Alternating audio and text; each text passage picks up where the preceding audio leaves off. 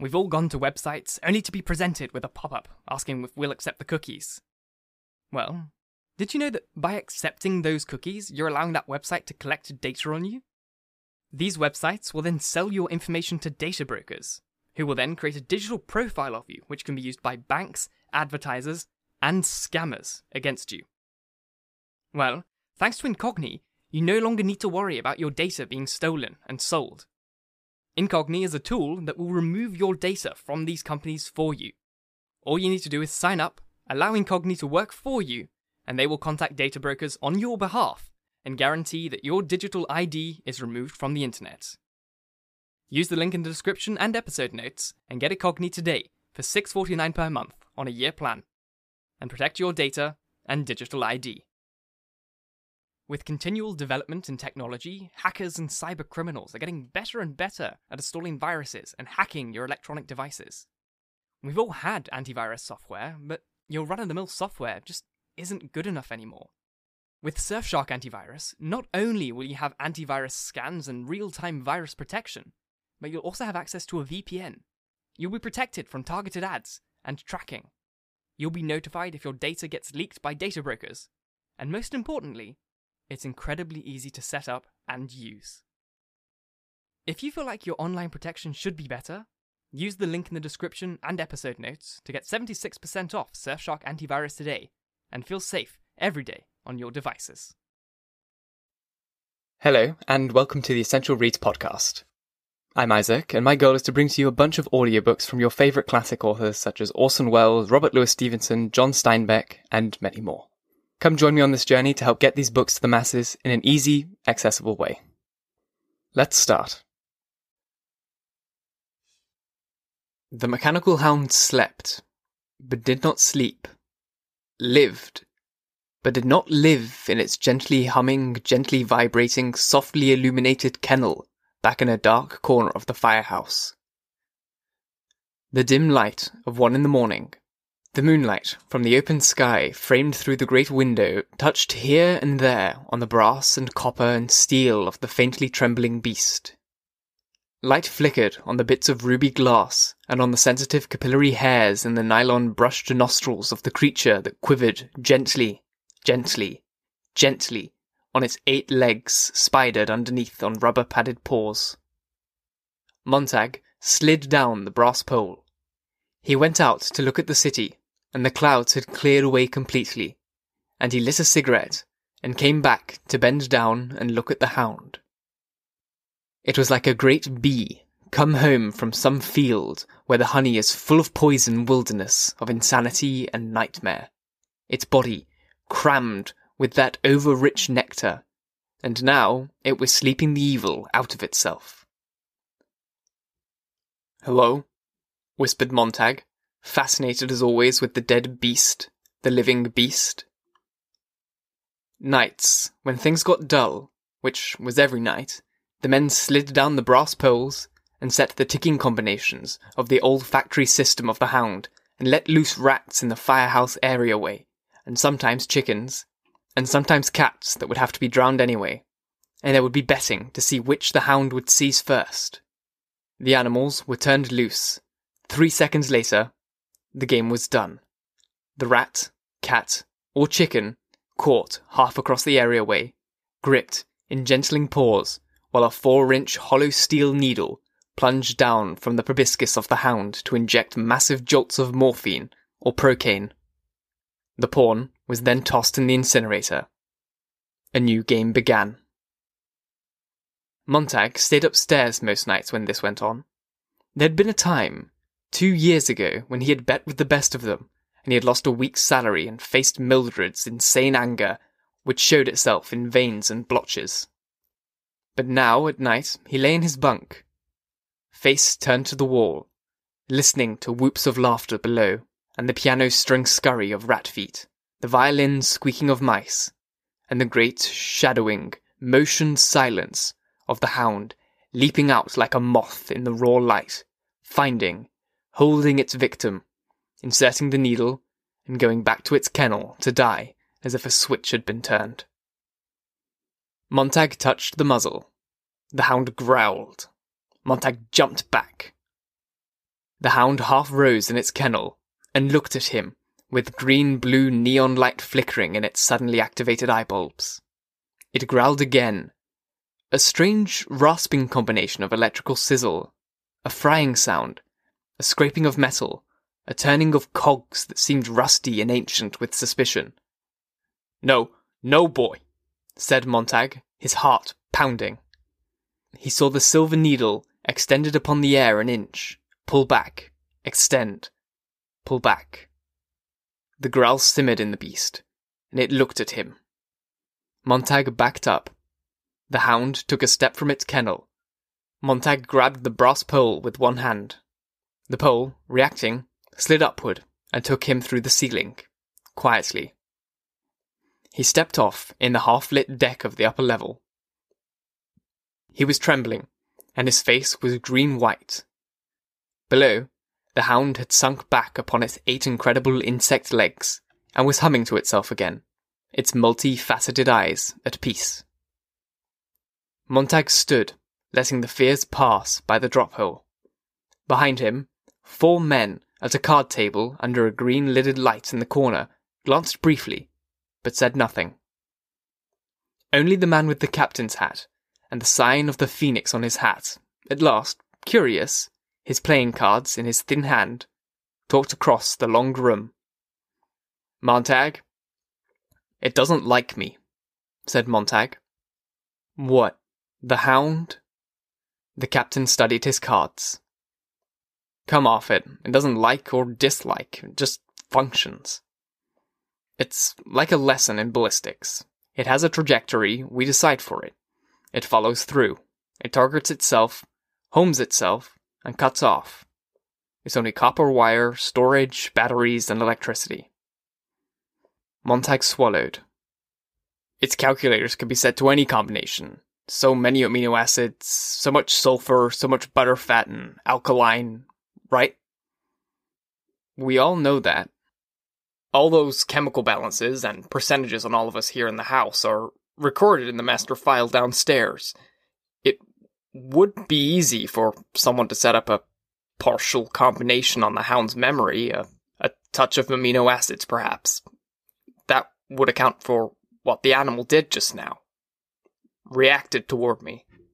"Hell," said the captain. "Irritated, but not completely angry, just enough memory set up in it by someone so it growled when I touched it."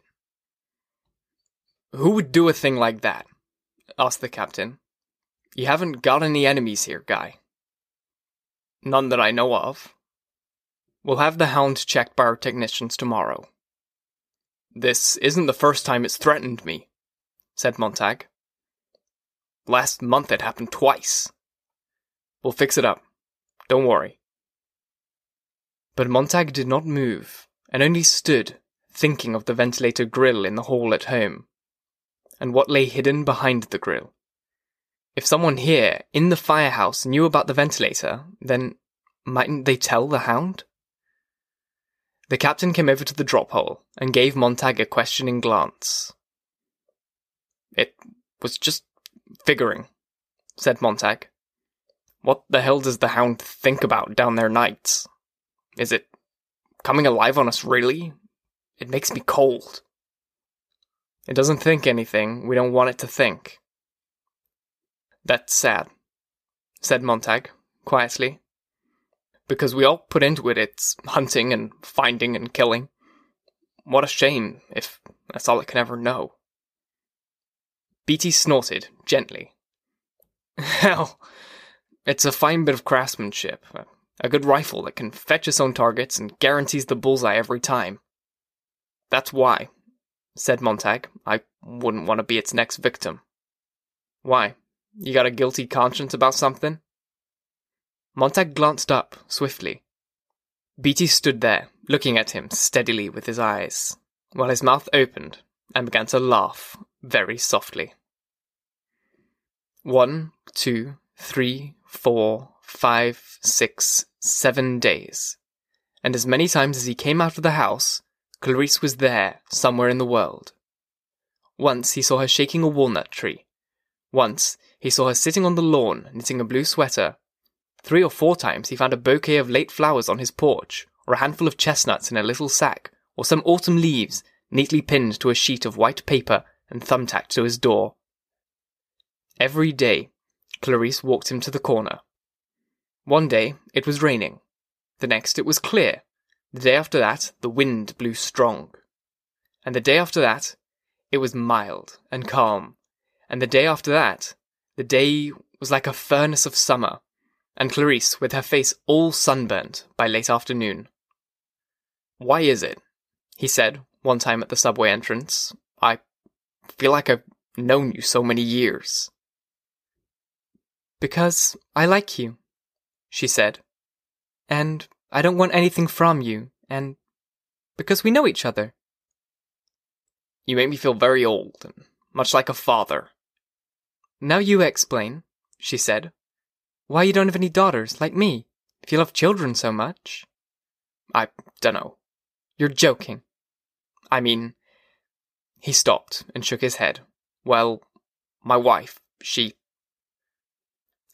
just never wanted any children at all." The girl stopped smiling. "I'm sorry. I really thought you were having fun at my expense. I'm a fool." No, he said. "It was a good question. It's been a long time since anyone cared enough to ask. A good question." "Let's talk about something else.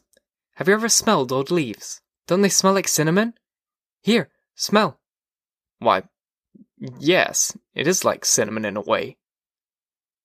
She looked at him with clear, dark eyes. "You always seemed shocked." "It's just I haven't had time."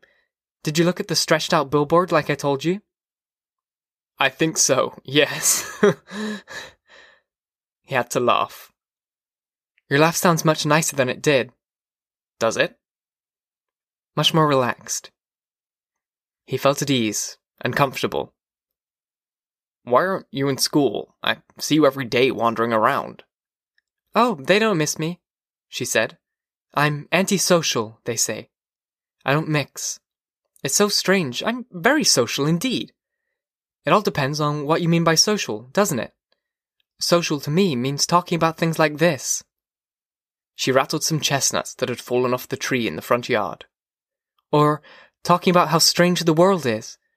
Being with people is nice, but I don't think it's social to get a bunch of people together and then not let them talk. Do you? An hour of TV class, an hour of basketball or baseball or running, another hour of transcription, history or painting pictures, and more sports, but do you know, we never ask questions, or at least most don't. They just run the answers at you, bing, bing, bing, and us, sitting there for 4 more hours of film teacher. That's not social to me at all. It's a lot of funnels and a lot of water poured down the spout and out the bottom, and them telling us it's wine when it's not. They run us so ragged, by the end of the day we can't do anything but go to bed, or head to a fun park to bully people around, break window panes in the window pane smasher place, or wreck cars in the car wrecker place with the big steel ball, or go out in cars and race in the streets trying to see how close you can get to lampposts, playing chicken and knock hubcaps. I guess I'm everything they say I am, all right. I haven't any friends. That's supposed to prove I'm abnormal, but everyone I know is either shouting or dancing around like wild or beating up one another. Do you notice how people hurt each other nowadays? You sound so very old. Sometimes I'm ancient. I'm afraid of children my own age. They kill each other. Did it always used to be that way? My uncle says no. 6 of my friends have been shot in the last year alone. 10 of them died in car wrecks. I'm afraid of them, and they don't like me because I'm afraid. My uncle says his grandfather remembered when children didn't kill each other, but that was a long time ago when they had things different. They believed in responsibility, my uncle says. Do you know, I'm responsible. I was spanked when I needed it, years ago, and I do all the shopping and house cleaning by hand. But most of all, she said, I like to watch people. Sometimes I ride the subway all day and look at them and listen to them. I just want to figure out who they are and what they want and where they're going. sometimes even go to the fun parks and ride in the jet cars when they race to the edge of town at midnight, and police don't care as long as they're insured. As long as everyone has 10,000 insurance, everyone's happy. Sometimes I sneak around and listen in subways, or I listen at soda fountains. And you know what? What? People don't talk about anything. Oh, they must.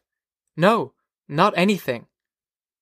They name a lot of cars, or clothes, or swimming pools mostly, and say how swell, but they all say the same things, and nobody says anything different from anyone else. And most of the time in the cafes, they have the joke boxes on, and the same jokes most of the time, or the musical wall lit, and all the coloured patterns running up and down. But it's only colour, and all abstract. And at the museums, have you ever been? It's all abstract. That's all there is now. My uncle says it was different once.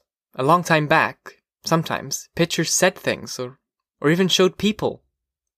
Your uncle said. Your uncle must be a remarkable man. He is. He certainly is. Well, I've got to be going. Goodbye, Mr. Montag. Goodbye. Goodbye. 1, 2, 3, 4, 5, 6, 7 days. The firehouse. Montag, you shut up that pole like a bird up a tree. 3rd day. Montag, I see you came in the back door this time. The hound bother you? No. 4th day. Montag, a funny thing. Heard tell this morning. Fireman in Seattle purposely set a mechanical hound to his own chemical complex and let it loose. What kind of suicide would you call that? 5, 6, 7 days. And then Clarice was gone.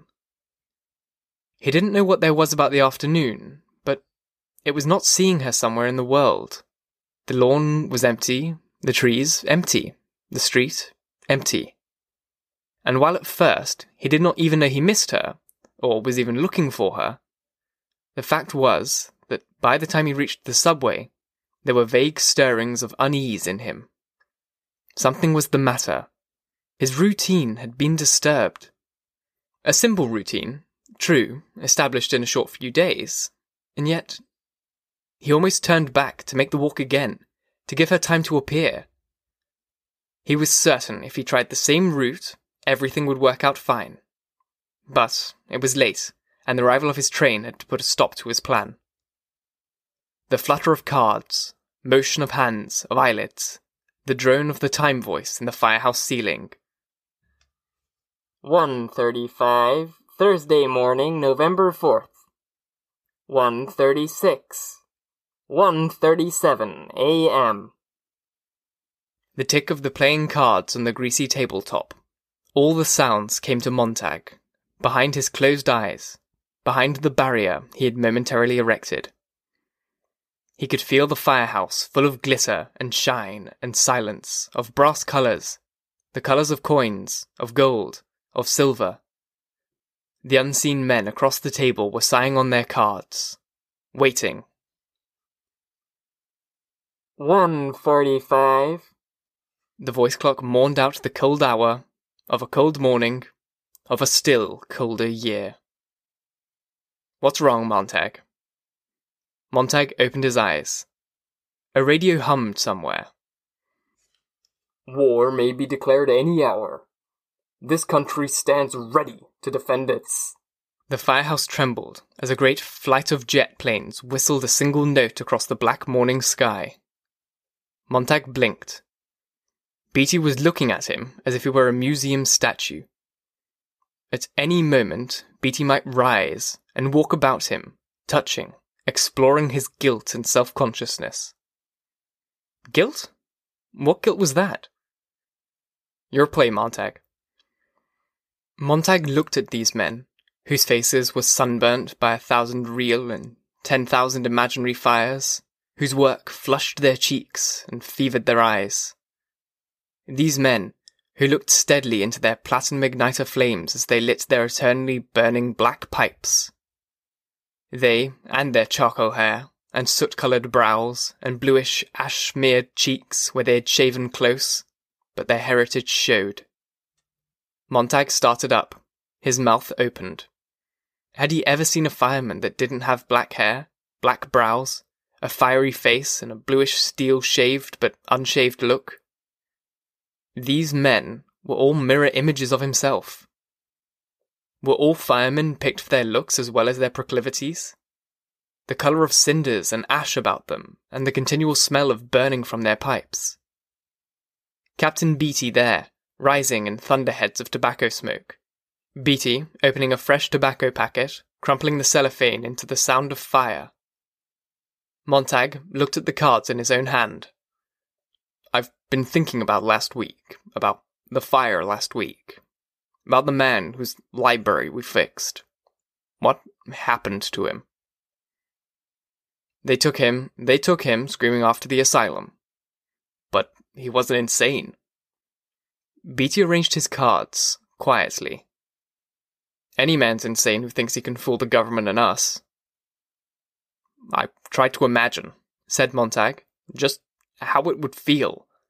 I mean, to have firemen burn our houses and books. We haven't any books.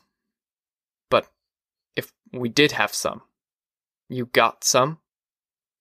Beatty blinked, slowly. No. Montag gazed beyond them, to the wall with typed lists of 1,000,000 forbidden books.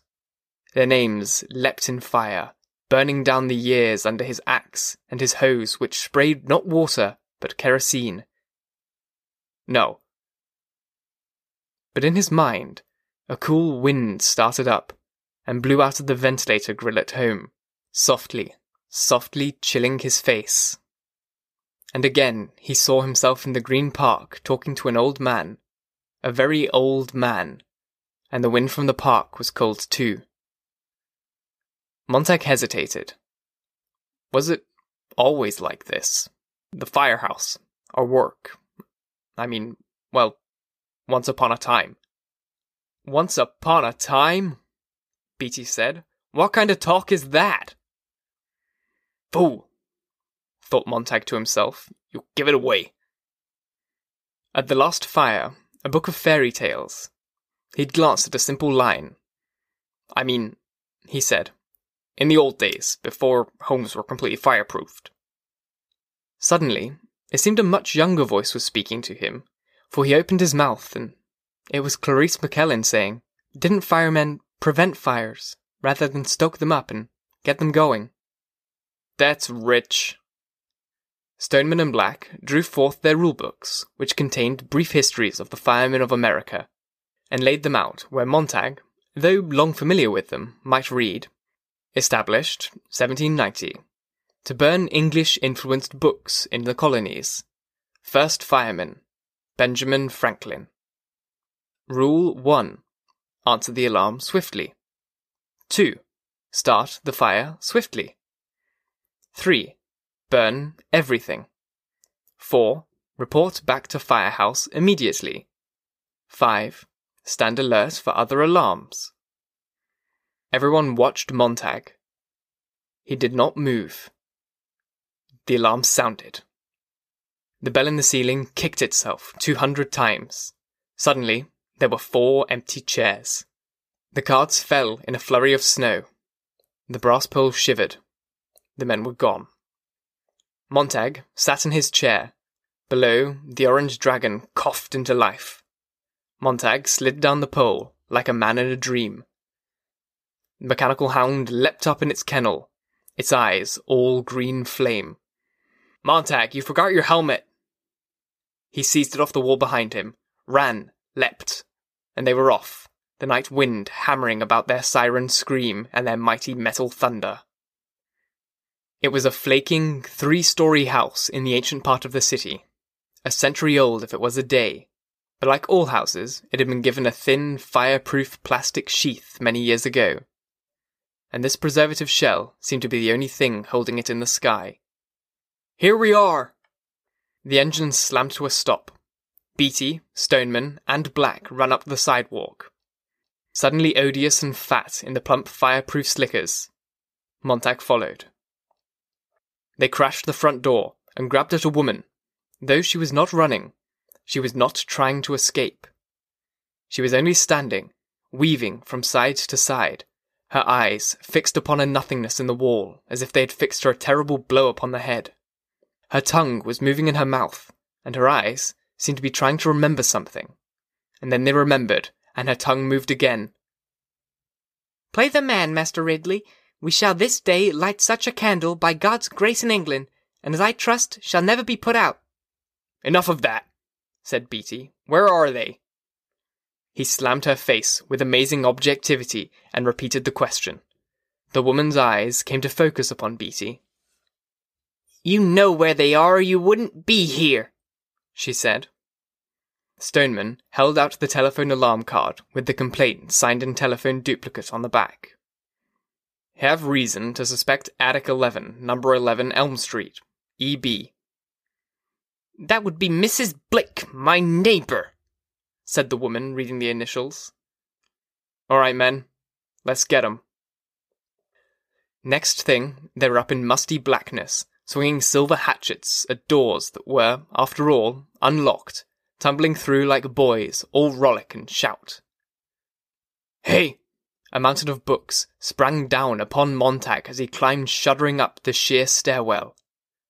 How inconvenient! Always before it had been like snuffing a candle. The police went first and adhesive taped the victim's mouth and bandaged him up in their glittering Beetle cars, so when you arrived you found an empty house. You weren't hurting anyone, you were hurting only things.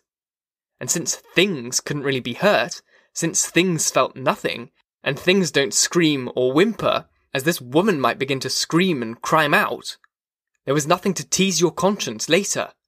It was simply cleaning up. Janitorial work, essentially. Everything to its proper place. Quick with the kerosene. Who's got a match? But now, tonight, someone had slipped. This woman was spoiling the ritual.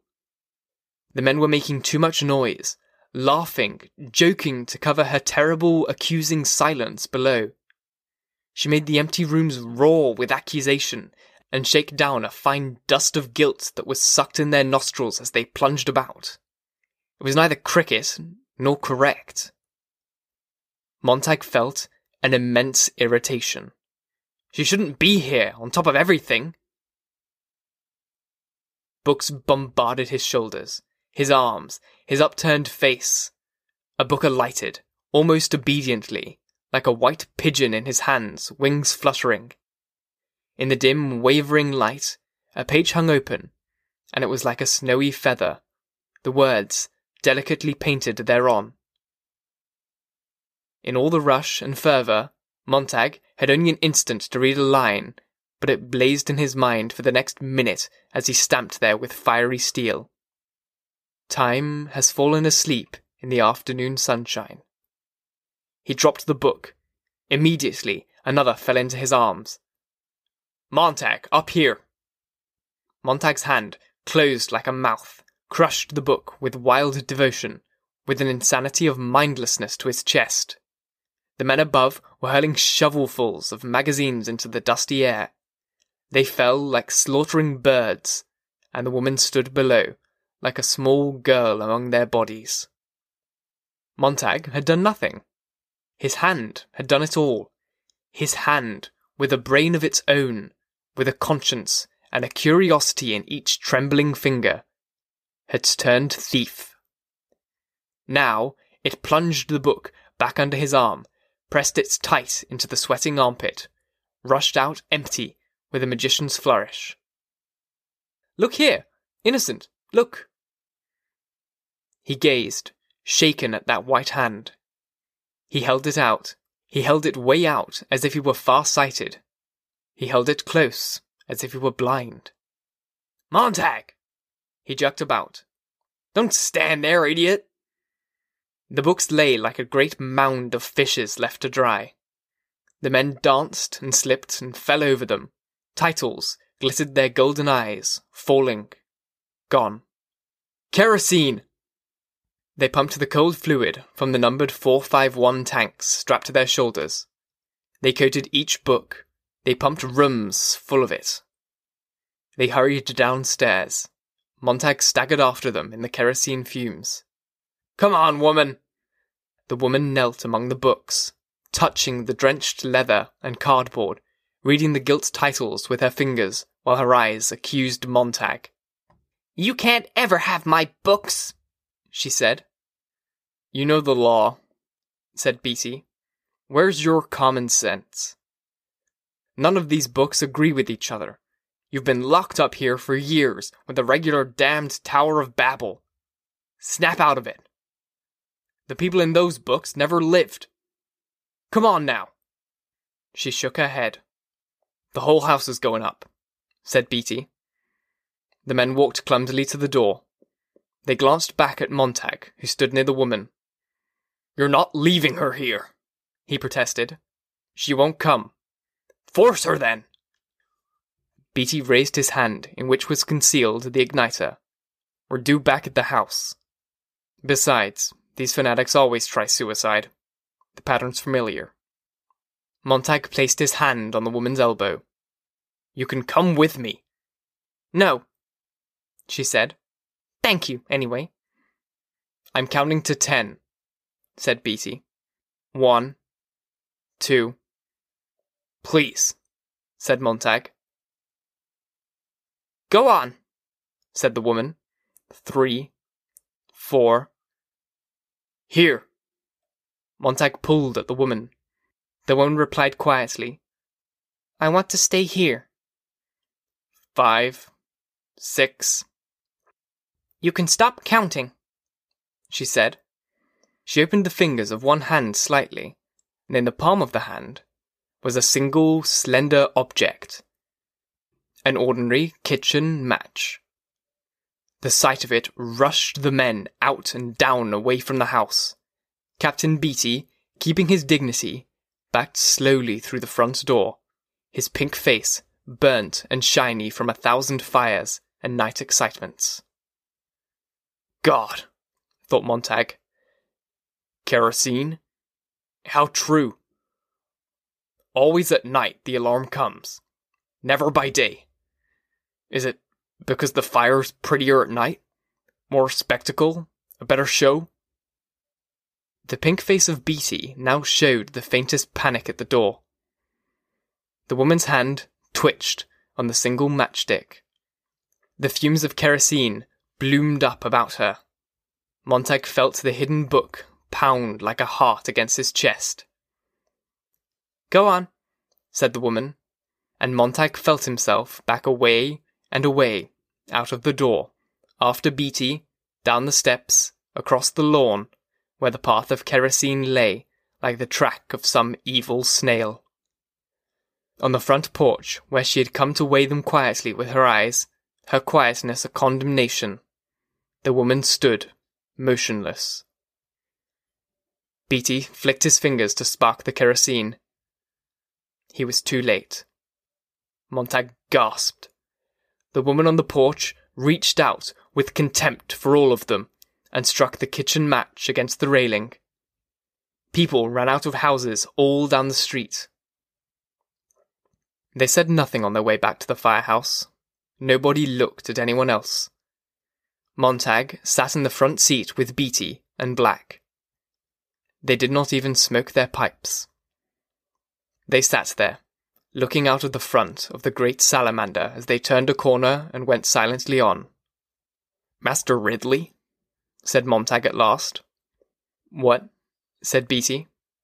"She said, Master Ridley. She said some crazy things when we came in the door. Play the man, she said. Master Ridley, something, something, something. We shall, this day, light such a candle by God's grace in England as I trust shall never be put out," said Beatty. Stoneman glanced over at the captain, as did Montag, startled. Beatty rubbed his chin. "A man named Latimer said that to a man named Nicholas Ridley as they were being burned alive at Oxford for heresy on October 16th, 1555. Montag and Stoneman went back to looking at the street as it moved under the engine's wheels. "I'm full of bits and pieces," said Beatty. "Most fire captains have to be. Sometimes I surprise myself. Watch it, Stoneman." Stoneman braked the truck. "Damn," said Beatty. "You've gone right by the corner where we turn for the firehouse." Thank you so very much for listening. If you enjoyed, please leave a review. And if you really want to support me, share this chapter with your friends, family, and whoever you feel would enjoy it. And if you really wish to support me, head to my Patreon. The link is in the episode notes. If you choose to follow the podcast, you'll have 3 new chapters per week, Monday, Wednesday, and Friday. Once again, I thank you for listening. And until next time, bye-bye.